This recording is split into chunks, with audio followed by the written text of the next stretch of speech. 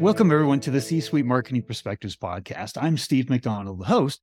And today, Ron Carson is our guest. And Ron, you've been in the marketing for 25 years as a CMO. You've been with startups. You've been in Silicon Valley. You've been with multi-billion-dollar behemoths, right? You've kind of done it all. And through your career, you've developed a real point of view on what CMOs should be doing and one of the kind of the most important aspects of our jobs that we should be focusing on that creates not only success for us in our roles as CMOs, because unfortunately, CMOs, we fail quicker than anybody else in the C-suite. That's a proven fact. We last half as long as CEOs. So part of what we're going to talk about today is the critical role that a CMO role plays and how you add value into that organization. And there's a saying that you had said many, many times during our calls leading up to this on the just ask. And so I want to get into that, but maybe please explain a little bit more about your background, what you're doing at Teradata right now, and then we'll get started. Yeah, thank you for that.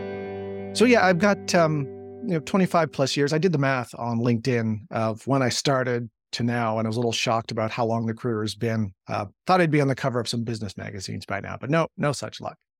Anyways, mixed background, coming from Silicon Valley initially, working with some of the larger well-known companies out there, to some consulting, and now a CMO at Teradata. I guess the interesting thing about the experience is the ability to move from within a company to being a consultant on the outside, from being a marketing leader to being a quota-carrying sales rep, and back and forth a couple of times, has really kind of rounded out the experience. And I'd say that being a quota-carrying sales rep kind of sharpens your marketing skills as well along the way, and really helped gel this idea. I tell my colleagues and customers and colleagues at work this just ask concept. If you just take the time to just ask, just talk to the people you want to sell to and ask them, how do we sell and market to you? They will tell you. It might not be what you want or expect to hear, but they will tell you. See, that's fascinating, right? I love that. Just ask, and they will tell you how we should be marketing. That's what we spend our careers, our lives trying to figure out, right? Yeah. So exactly. Get me into that a little bit more, right? Because, obviously that's what all of our goal is, right? So, and we all know it's important, right? We've got to talk to customers. We've got to represent customers. In fact, you talk about, representing the customer as, the marketing voice inside of the company. But tell us what your philosophy is behind the just ask and how you actually draw that kind of information out. Yeah. So I think in the normal day-to-day operations of a marketing department or a company, ironically, marketing loses touch with customers for various reasons. Like in large companies that I used to work in, marketing wasn't allowed to almost, right? The sales team owned those relationships. Therefore, marketing should not be touching them. In smaller companies, at least not without permission, in smaller companies, everybody's so busy trying to get product out the door, that minimum viable product. And they do some of the market or validation at that stage. But in terms of how do we take this better mousetrap and actually talk to the market in ways that it will resonate, right? How do we make them want to get our product? That gets lost. And so it has to be this purposeful part of what a marketing department does to just go and talk to customers are one thing, but also non-customers. Could be former customers, could be prospects. And by removing all hint or sense of a sales pitch, a hidden sales pitch in there, you can really get them to open up. I love that. So right there, you've given us one of the biggest keys, right? Because there are certain things that there's tremendous learnings, right, from sales, and using technologies like Gong and listening into then the recordings of sales calls. But that's a seller selling, and they're supposed to be the trusted advisor, right? They're supposed to be advising and educating and helping their clients. And so they're supposed to be in the know. right? They're not supposed to be asking those questions that you're talking about, right? So there's a whole different level when you take away this is a sales call, right? This has a different higher purpose. And so tell me that right there is one of the Yep. biggest clues, I think. But tell me, how do you get on the call? Like, what's in it for for the customer or the prospect? How do you get them involved in this kind of a conversation that they're wanting to share this kind of information with you? Yeah. Well, and it can vary by industry, right? So if you're trying to get investment bankers, type A personality, Wall Street, Silicon Valley on the phone to talk shop, that can be a little harder, granted. Other markets are a little easier. But generally speaking, people want to be expert. They want to be heard. They want to be listened to. And in the sales call, trying to extract the insight and intel out of there, it's different, right? The buyer, their guard is up, right? They're not wanting to disclose too much information that the sales reps can then use against them, quote unquote. It's just a very different conversation. It's letting that person on the other end of the phone be the expert, let them talk, but also having the business. This isn't something you delegate down to the summer interns or the newbies fresh out of business school. You need a little bit of business acumen to know what are the things we're fishing for, right? We're looking for messaging, positioning, value propositions, buying motivations, buying objections, and being able to pull on those threads as they come up in a conversation, so that you can get to the answers you need as a marketing department. It keeps you in sync with what they're thinking, their priorities, the preferred channels, mode of communication, also the right value propositions you're gonna take to the market. It's not always what you think it is. So here's the two dots that I'm just connecting right now. And that is because you started us out by saying, just to ask. And if you ask, they'll actually tell you how to market. So like, okay, here's up, right? You also just said that they want to be the expert, right? They want to share this information with you. So if you're going to ask, then there's a part of us that wants to say, yeah, we know what we're doing, right? We should be listened to. We've reached this pinnacle in our career. So what you can also ask, I imagine, is, I don't quite understand that problem you're having. Yes. Right? I don't quite understand the risk that this poses for you and your company. Can you explain that a little bit more? Right? Absolutely. Can't have that on a sales conversation, right? No. And so that is how I think you're saying they tell you how to market to them, right? It's in the questions that you ask and the responses that they give. Would that be a good takeaway? Yeah, absolutely. You can absolutely approach the questions that way. And that's a good way. I self-deprecatingly call it play the stupid card. I don't get it. Yes. Tell me. And they love that, right? That helps get their guard down because they know you're less of a threat. But you can also ask very specific, pointed questions and go, all right, so in a very crowded environment, we have this solution. You kind of understand what it does. How do we get your attention? Right. Pathetically. I mean, so you can approach this in different directions. Once their trust level is up, right? They're less worried that you're about to spring a surprise sales pitch on them. Then you can be more direct and really ask them to give you the answer. I had a CMO of a company. Title was all about the podcast, all about how to create a hockey stick. And he would literally ask customers, where do you do your research? Mm-hmm. We're trying to find in this omni-channel world, right? Where we're going to like dice up our resources and our marketing spend and everything. And he literally would ask them, where do you go to do your research? And we know they're doing more and more and more research these days. 83% of buyers are done with their research before they want to talk to anybody inside of the company, right? So I think that's just an example, right, of the kinds of questions that you can get to that will lead to what is the right way to market to you, and how you have them help you. Can I pile on with one other example so that was a great example for the right channels, right? Where do we put our content? But if the example I wanted to throw out there was related to the value proposition, right? So I'm sure a number of people in the audience sell software of some kind or market software of some kind. So a number of years ago, we were working with or for a company in the procurement space, e-procurement. So controlling spend, getting the best price, those kinds of things. And the value proposition they were going to market with was essentially that: save time, control spend, got it. The hook that those chief procurement officers actually cared about was not so much those pieces. That's a given. It was what it allowed them to do, which was negotiate better contracts. That's where they had the most strategic impact for their organizations. So when we led with that as the marketing value proposition, the conversion rates, the attendance on webinars, all that kind of stuff went up to the right, as marketers like to see. It was perfect. Because you just asked. Just asked. So all of this ask, right, turns into then marketing campaigns and programs, which are fueled by content. So I'm going to pin you to the wall a little bit here. I'm going to ask you to rate something. If I was just to say, Ron, in terms of the importance of growth and success of the company, how would you rate content as a fuel for that growth and that success? 1, it's not important at all, right?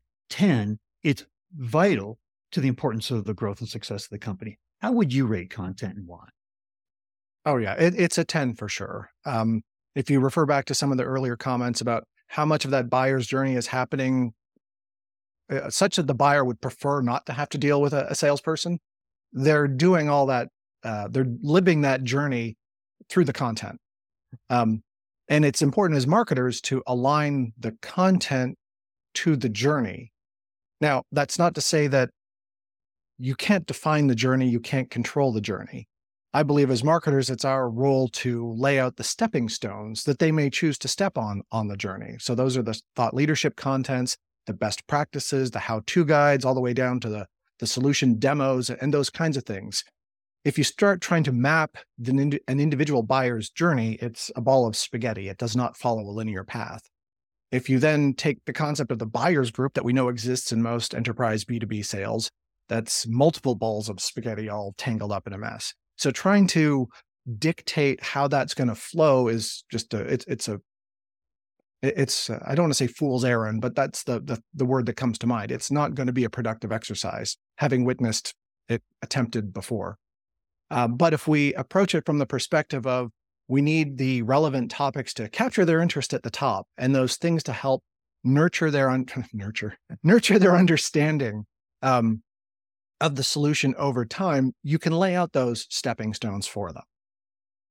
Absolutely. And I've had to explain to me the buyer's journey is spaghetti, right, these days. And you don't have any idea, right at the end of the process, somebody's going to be consuming a thought leadership piece of content, right, that helps them, accelerate, or it's a one sheet that you've created. You don't know, but you do have to have those stepping stones, and you do have to have at least an idea of how you think they should be laid out, even if the paths can go like this, Yes. from one stone itself. So what I want to do is I want to talk a little bit about, what it is that you think is the priority. When you've had these conversations, you've done the just ask, right? You've gotten into the buyer's journey, you've laid out these stepping stones. How do you interface with sales in terms of translating what you've learned is into content? You've expressed it in the buyer's journey. Tell me a little bit about then, is it along the way that you're sharing with sales? Is it a big reveal at the end, which I don't think it is, right? But how do you then translate all of this valuable content and marketing for use in the sales department? I think you've had multiple people on the podcast talking about the metrics and the passing qualified leads over to sales and that whole metric. This is just the front end of that. This just makes sure that we're attracting the right people with the right interests and the right motivations into the early stages of the process, and then feeding them all the way through. So in our world right now, every time a sales prospect touches any one of those marketing deliverables we've come up with after doing this exercise of just asking, making sure we're dialed into the needs, wants, and interests of the market, our sales team knows about it at each step of the way. I don't know if that answers your question directly, but we don't bore them with the front end. We're going to go talk to some people, but they see the benefits as every single campaign rolls out and every single time a customer interacts with a piece of content. And in doing it this way, more of the content becomes evergreen than you might otherwise have expected. We've got some very well-performing marketing campaigns that are evergreen content still on the website, still attracting people to this day. Oh, that's great. Tell me a little bit about, you talked about having a seat at the table, right? And that representing the customer's voice at the seat of the table. What does that mean? Can you kind of explain that concept? So, and this is where I think working in big companies, small companies, and having clients in a number of different sized companies, I've seen different company personas go by, if you will, where there's a locus of control or clout, if I can use that word. So sometimes, I'm sure we've all experienced this, right? Sometimes there's the braggadocious CEO kind of leading the charge, and we'll follow that. Sometimes it's a sales-led organization where, maybe there's a little more of a bias to the near-term opportunities and the strategic decisions are made based on closing that next big deal. In other places, it's product-led, right? The engineering department, the people building the market tend to be the loudest voice. And unintentionally, marketing can kind of become the quieter voice, has less proof points, has less things that would drive decisions in the short term. And I believe that having that voice of not just voice of the customer, but voice of the market, it's something I used to try to get to stick in conversations, but it didn't take. But it's more than just voice of the customer. You need the voice of those people who aren't customers or not customers yet.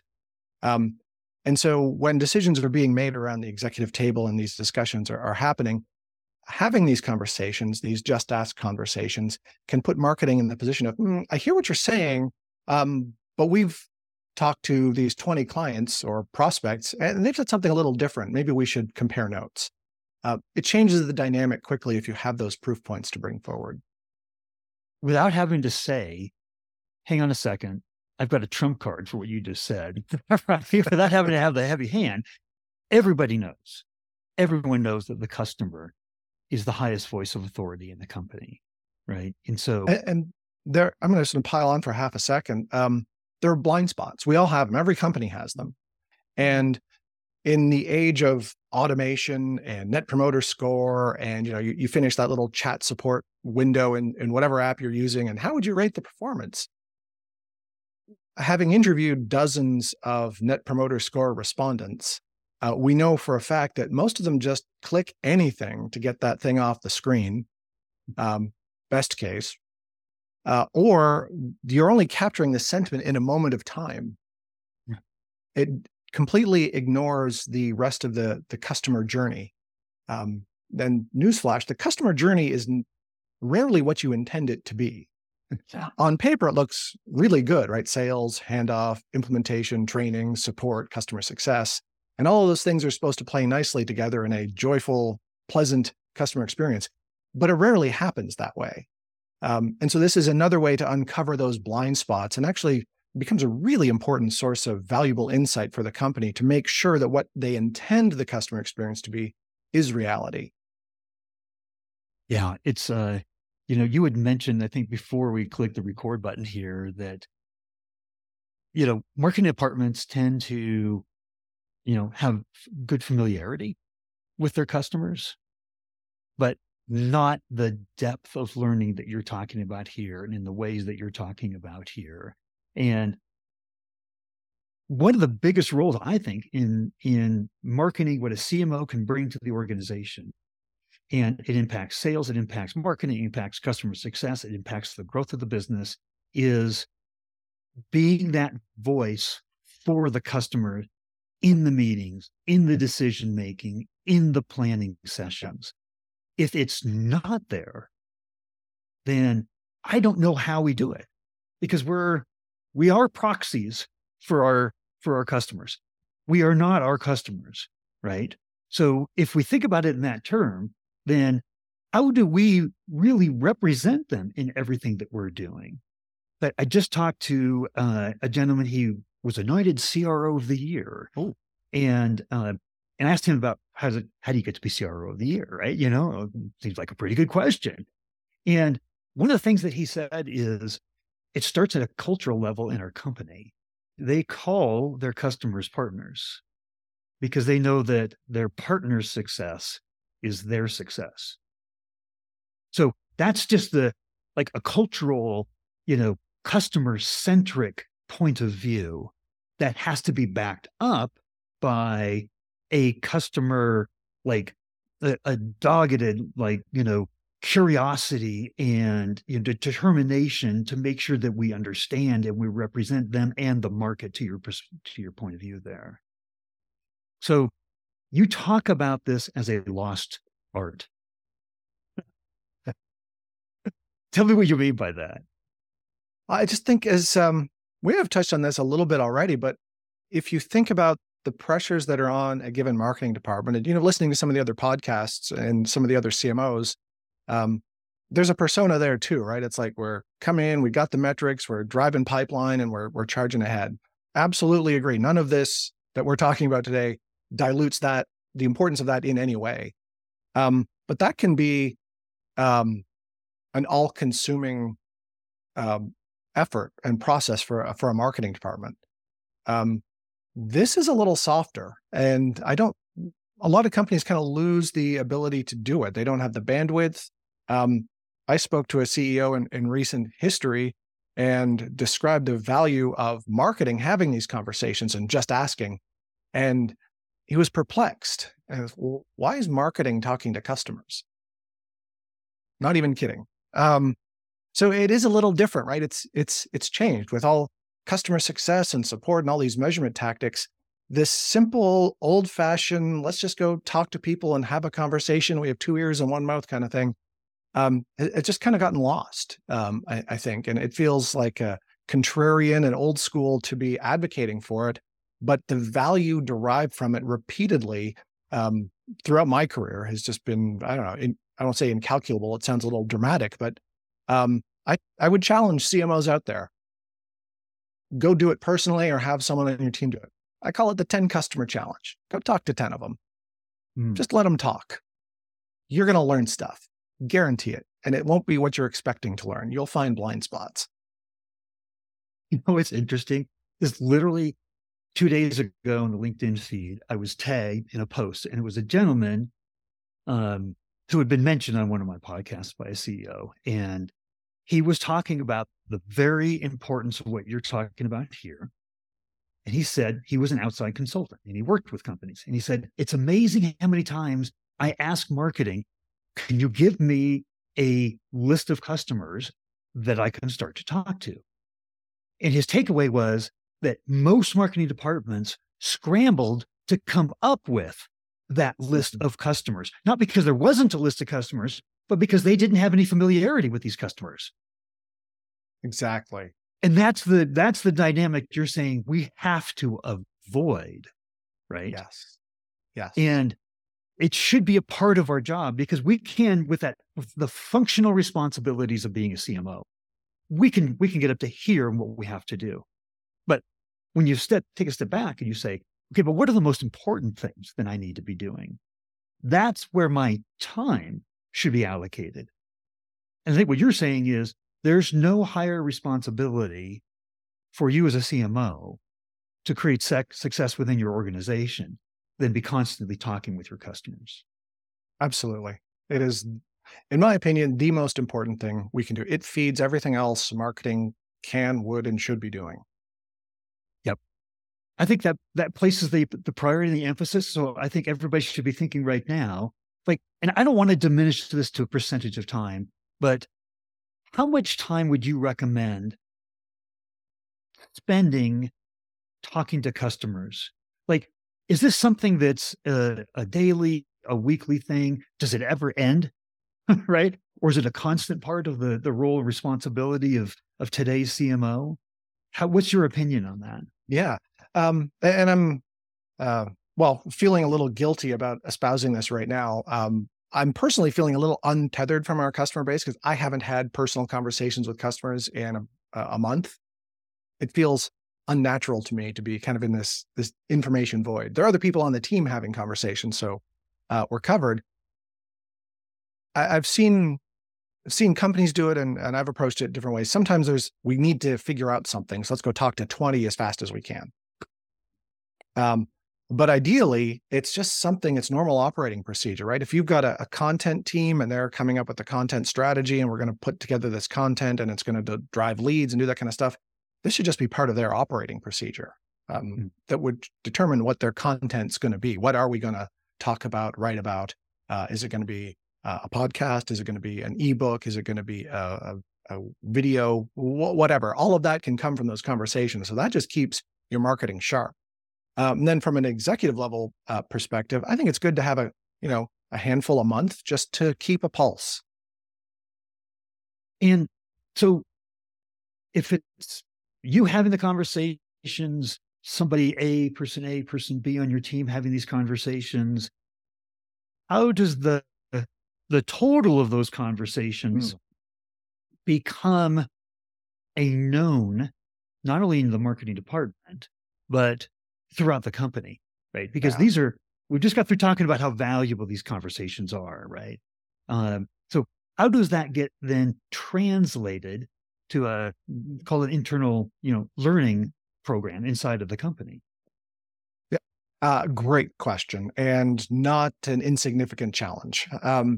So what we've been using and has worked really well is a tool for qualitative research. So we can capture the notes from the interview and then we can tag every single response. So if somebody says something positive about the product or negative, we can tag it. And over time, those tags can then evolve. So they could say something positive about reporting. And so we start to build that out. And then that becomes a repository that other people can access. And it also puts us in a position to be able to summarize periodically and send it back out to the organization. So that is a very important piece. Sticking it all in a Google Doc is easy during the interview process, but that doesn't lend itself well to sharing later. Right. So important, right? Because we don't want these things that we're learning just to be here, right? They have to be actionable in order to actually make an impact. And it is worth having the discipline and carving out the time and lived this and learned this the hard way. The 20-minute or half-hour conversation you have is not just half hour or 20-minute.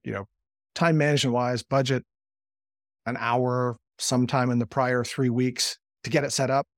And then to properly process, get the notes done and ingest and make sense of the conversation, give yourself another half hour to an hour. Right. Good, but well worth it. And I love that the feeling you just talked about of I feel a little bit untethered, right? Because it's been like a month since I was doing this. I know there's us on the phone that are saying, "Oh, it's been a little bit longer than a month since I've done this." So what I want to do, we've covered so much territory here, but if there was a single takeaway that you had for the audience, there's one thing that we need to really remember from our conversation here, what would that be? Just one? You're the guest, I'd be back so you're the boss. So I'd reiterate, content is a 10. The processes we've spoken about here today, make sure your customers will perceive it as a 10 as well. It will be good, relevant, timely in all the right channels. And that you have blind spots.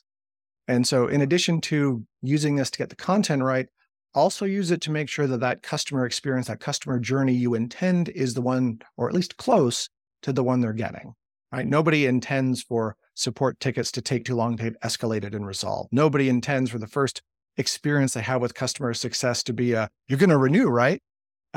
Everybody has higher order aspirations for those services, but it doesn't always pan out the way we think. So this is just, for example, another way of understanding what's really going on. I love that. Ron, if there was follow-up questions or conversations that people wanted to have with you as a result of seeing you here, would it be good to maybe provide a link to your LinkedIn profile for people to get a hold of you? Yeah, that'd be great. I'm on LinkedIn. Do I read it? Yeah, connect with me on LinkedIn. I'm happy to connect with anybody and everybody out there. Fantastic. Well, thank you for coming on and thank you for sharing all the insights. You've given us a lot to think about and a lot to just ask. I love that closing. Thank you for having me. It's been great. Thanks. We'll talk to you soon.